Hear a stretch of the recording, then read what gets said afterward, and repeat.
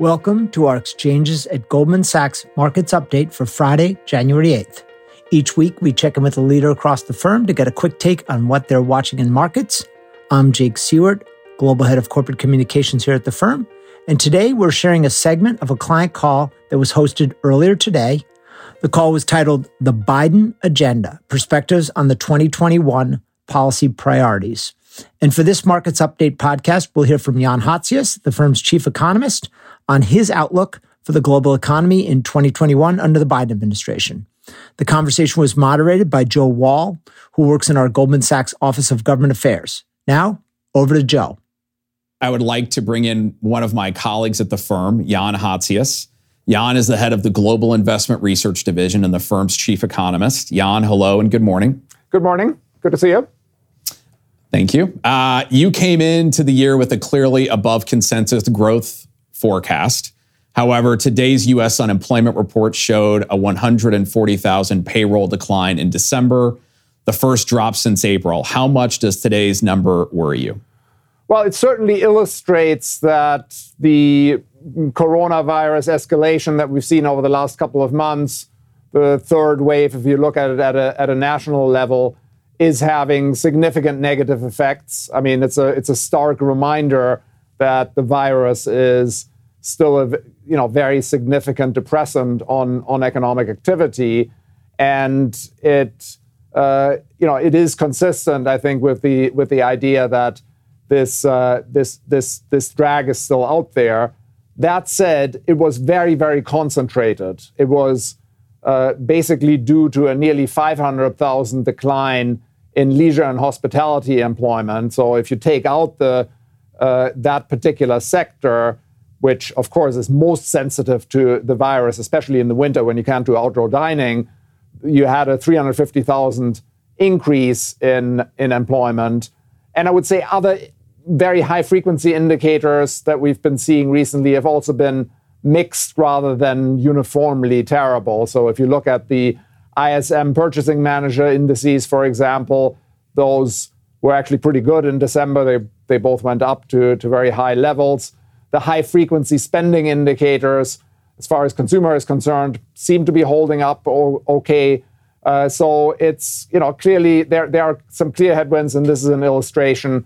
But I think overall, my broader view would be that while the economy is going through a much slower stretch, it is sort of holding up, and it's not as sensitive to virus and restrictions as was the case earlier in 2020, especially in the spring. So that's the current situation. As we get into the spring, beyond January, February, we are expecting a strong recovery. Nothing's changed about that. Our overall forecast for 2021, if you take GDP, is 6.4%. That is more than 2 percentage points above the consensus of forecasters. That consensus is probably moving gradually higher, but we're definitely on the optimistic side, and there's no reason on the back of today's report to make any changes of that. And the drivers of this are really basically two things.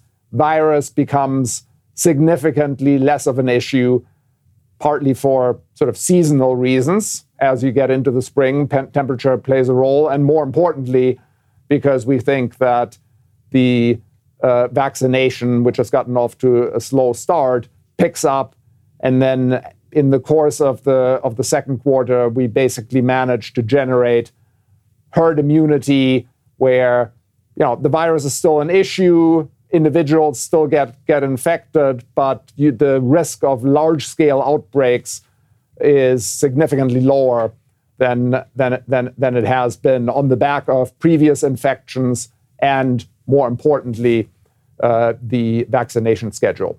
So that's one driver. The other driver is fiscal policy, and obviously we'll want to talk about that maybe a little bit more. Yeah, that's a good transition. How is the outcome of Tuesday's elections in Georgia going to affect U.S. policy and economic growth from your perspective? Yeah, I think the most immediate implication is that there is likely to be another COVID relief package. It's likely to be, again, fairly sizable on top of the $900 billion package that we just had. We think probably something on the order of another $750 billion, where we have a few key components. The largest single one would be additional tax rebates, $300 billion. We're looking for $2,000 per person when combined with the $600 that we had in the first package. It's, that's an estimate. It's conceivable that it would be, maybe even more. I mean, it's conceivable that you have $2,000 a person on top of the $600, but that's not our baseline expectation. Baseline would be that it totals $600 for lower and middle income earners. Then next item on the list is aid to state and local governments to the tune of maybe $200 billion or so, which is obviously a key priority for Democrats and has been the sticking point, as you know, in a lot of the fiscal negotiations over the last few months. And then probably additional unemployment insurance top-ups. We have $300 per week into March, but nothing beyond that. And we think in this coming package, we'll probably see $300 a week extended through the middle of the year and then gradually phased down as we get into the second half of the year.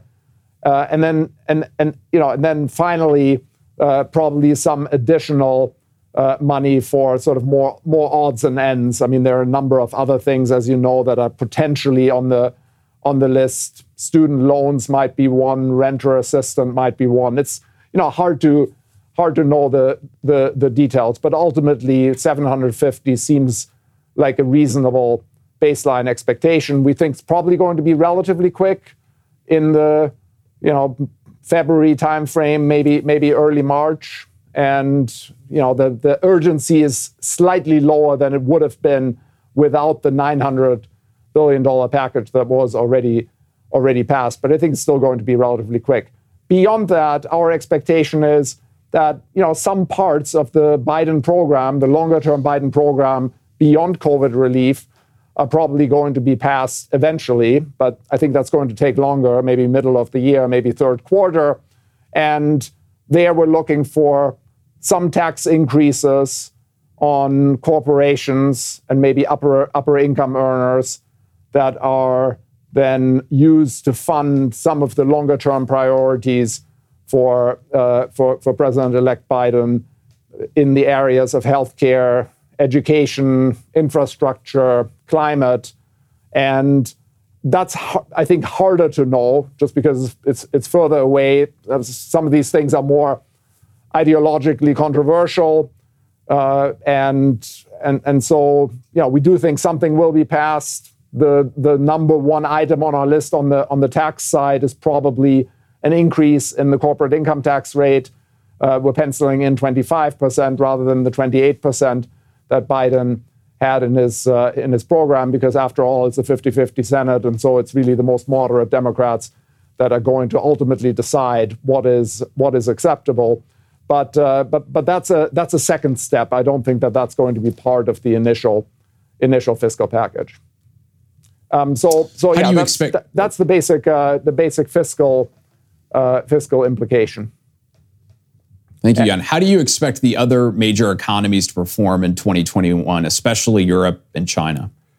So we're generally optimistic for COVID recovery across those economies that have been hit very hard by COVID and haven't already recovered. And so, where there's still a substantial amount of shortfall in output and employment, we think that as the virus becomes less of an issue, because we see vaccination and herd immunity ultimately, there's a lot of room for improvement. And that's true in a number of economies in the world. It's actually more true in Europe than it is in the US, because the US has already recovered a larger share of the previous downturn for a variety of reasons, and that there are obviously some differences across economies in terms of the amount of stimulus that's been out there, the extent of the lockdowns, the renewed lockdowns. Europe is further behind, the UK in particular and Spain in particular. So those are the weakest places. But as vaccination starts and as the lockdowns diminish and policymakers continue to be, pretty supportive in 2021, I think that's going to be true everywhere. And probably they're going to add support on the monetary side. Then I think we'll see a strong recovery. So again, we're in the 5 to 6% range in terms of GDP growth in Europe, for example, which is also well above the consensus. And I think that probably is still going to be true in 2022. So qualitatively, it's not a dramatically different story compared with the US. One place that is quite different is China. And the reason is that China is already back at the pre-crisis level. In fact, China is basically back at the pre-COVID trend. So if you just draw a trend line through the level of GDP in 2018, 2019 and extrapolate it forward, China's already gotten more or less back to that. And so there's just less room for additional recovery because China has managed to suppress the virus to a greater degree than other countries and has managed to bring economic activity back. They've done that also with some, not only public health measures, but also some very aggressive stimulus measures on monetary and fiscal policy. So the settings for policy are very expansionary, and Chinese policymakers are worried that that's going to set the stage for financial imbalances and maybe asset bubbles and lending bubbles that burst in the future. So they're going to want to take a little bit of a step back, actually. They feel like it's no longer as urgent to be running very expansionary policies, and maybe you should be bringing down credit growth and limit the size of the budget deficit somewhat. So that China is really the only major economy where our forecast is not above consensus, actually slightly below 8% in 2021, with a lot of that really being driven by sequential increases in output that already occurred in 2020 that are showing up in the 2021 average. But our general view is places that are still depressed, whether that's economies or particular sectors of the economy that are still depressed because of the virus, should see the biggest increases as you go through this year under our assumptions for how the medical news is going to evolve. Despite a rapid recovery and growth, you expect central banks in developed economies to remain dovish. How long is that going to last? We're generally dovish on monetary policy, and the reason is basically that we have strong growth in the forecast, but we're climbing out of a deep hole. And when you're climbing out of a deep hole, you can have a period where growth is strong, nevertheless, inflation is subdued, and monetary policymakers will want to be supportive. I think that's going to be true in the US. I think the Fed's going to be generally dovish. I think the ECB is going to be generally dovish. The Bank of England, certainly the Bank of Japan, and most importantly, I think that's going to be visible in terms of policy rates. We don't expect hikes in the federal funds rate or the European deposit rate or the different policy rates in different places until 2024, 2025. We did pull forward slightly our first hike in the funds rate a couple of days ago from early 2025 to the second half of 2024 on the back of the further upward revision to growth that we made after the Georgia runoffs. There's some impact. If you have somewhat more growth, you push down the unemployment rate somewhat more quickly, that is going to mean somewhat more inflation, at least in any kind of normal economic forecast. But we don't think it's going to have a very large impact because the relationship between the labor market and inflation. It's there. It's a statistical. You can show it statistically, but it's just not very strong. It's, in the jargon, the Phillips curve is quite flat, and so that's why rate hikes are still a ways off. In Europe, we don't expect any hikes until 2025, and other central banks are similar. One thing that is probably a bit more of a question for the nearer term is what happens with the still very rapid pace of asset purchases that you're seeing in a number of countries, including the US. The Federal Reserve is still buying $120 billion of Treasury and mortgage-backed securities per month. And that's a more live debate. And there's some discussion about whether maybe they already start in 2021 to taper those asset purchases. And there have been a number of Fed speakers over the last couple of weeks that have said, yeah, maybe if things go well and the vaccine is being rolled out and we get more stimulative fiscal policy, perhaps we can start to taper at the end of this year. That's a possibility. Our expectation would be that it's probably going to be a little bit later, more like 2022. But that's less clear. And it's partly less clear because the Fed's been very clear what the criteria are for the first hike in the funds rate. They've said you need to be at full employment, you need to be at 2% inflation year on year, and you need to be confident that you're set for a period of moderate overshooting of 2%.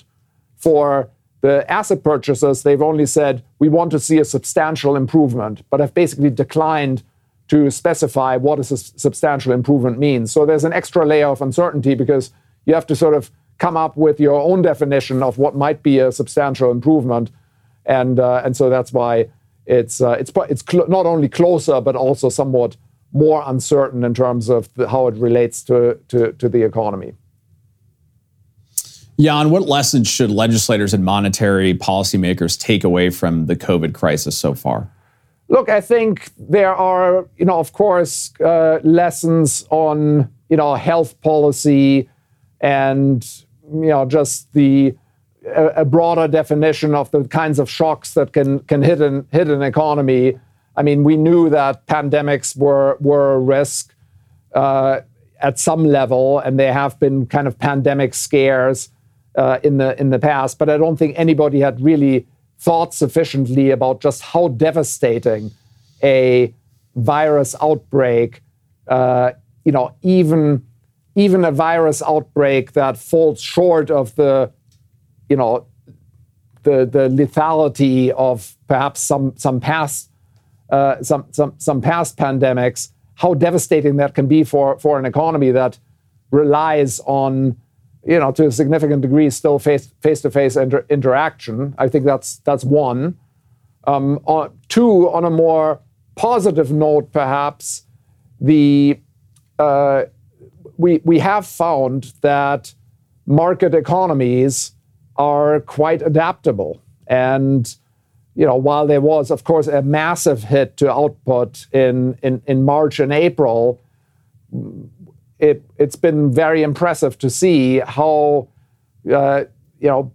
economic activity and work have shifted, how much we've managed to shift to work from home without really losing a significant amount of productivity. I think that's been visible from a corporate perspective. I think a lot of employers have been very positively surprised at just how productive working from home has been. I'm sure many employees might take a somewhat different view because, of course, a lot of people are struggling with working from home and having their kids at home. And, I don't want to minimize the difficulties, but just in terms of the ability to still produce output, it's been pretty impressive. In fact, when we look at the productivity numbers, we have really been surprised to the high side. This has been, we've seen sizable increases in productivity this year. Now, there are a lot of issues around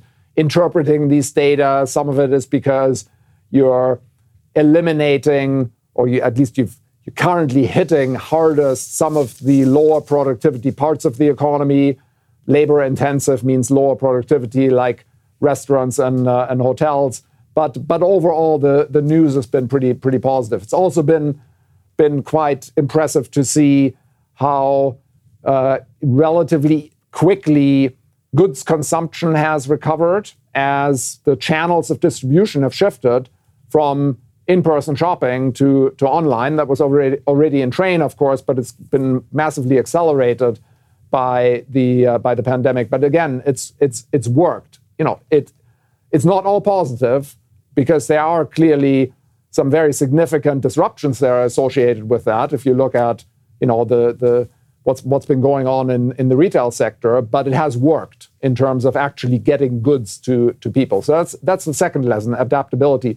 Lastly, I think from a macroeconomic perspective, maybe in some ways closest to home in terms of macroeconomic policy, we have seen, yet another crisis after 2008 that I think has to be described as a Keynesian triumph, when you're hit with a very large shock, and there's always a question of, how much is too much on monetary stimulus and on fiscal stimulus, and there are always some cautious voices that might say you really need to go slowly because of the concern about, currency crises or bond market crises or high inflation.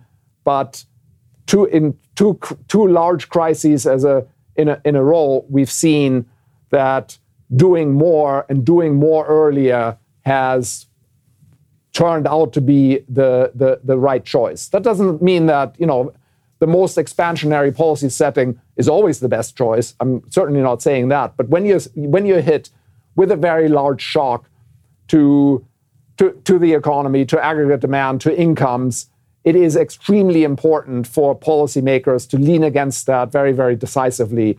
And I think that really was the key thing that policymakers in many countries, including in the United States, despite all of the problems that we have in the U.S. political system and the division, the way that the U.S. political system and policymakers came together to not only provide a large amount of monetary stimulus through a technocratic institution like the Fed, but also this extremely large fiscal package in the CARES Act, I think was a rousing success. Of course, we're not yet out of this crisis. There's still more that I'm sure we'll learn, but at least at this point, to me, this looks like as I said, a Keynesian triumph in these two crises. Well, thank you for being with us today, Jan. And that brings us to the end of today's session. That concludes this episode of Exchanges at Goldman Sachs. Thank you very much for listening. And if you enjoyed this show, we hope you subscribe on Apple Podcasts and leave a rating or a comment. The podcast was recorded on Friday, January 8th, 2020. Thank you for listening. All price references and market forecasts correspond to the date of this recording. This podcast should not be copied, distributed, published, or reproduced in whole or in part. The information contained in this podcast does not constitute research or a recommendation from any Goldman Sachs entity to the listener. Neither Goldman Sachs nor any of its affiliates makes any representation or warranty as to the accuracy or completeness of the statements or any information contained in this podcast, and any liability therefore, including in respect of direct, indirect, or consequential loss or damage, is expressly disclaimed. The views expressed in this podcast are not necessarily those of Goldman Sachs, and Goldman Sachs is not providing any financial, economic, legal, accounting, or tax advice or recommendations in this podcast. In addition, the receipt of this podcast by any listener is not to be taken as constituting the giving of investment advice by Goldman Sachs to that listener, nor to constitute such person a client of any Goldman Sachs entity.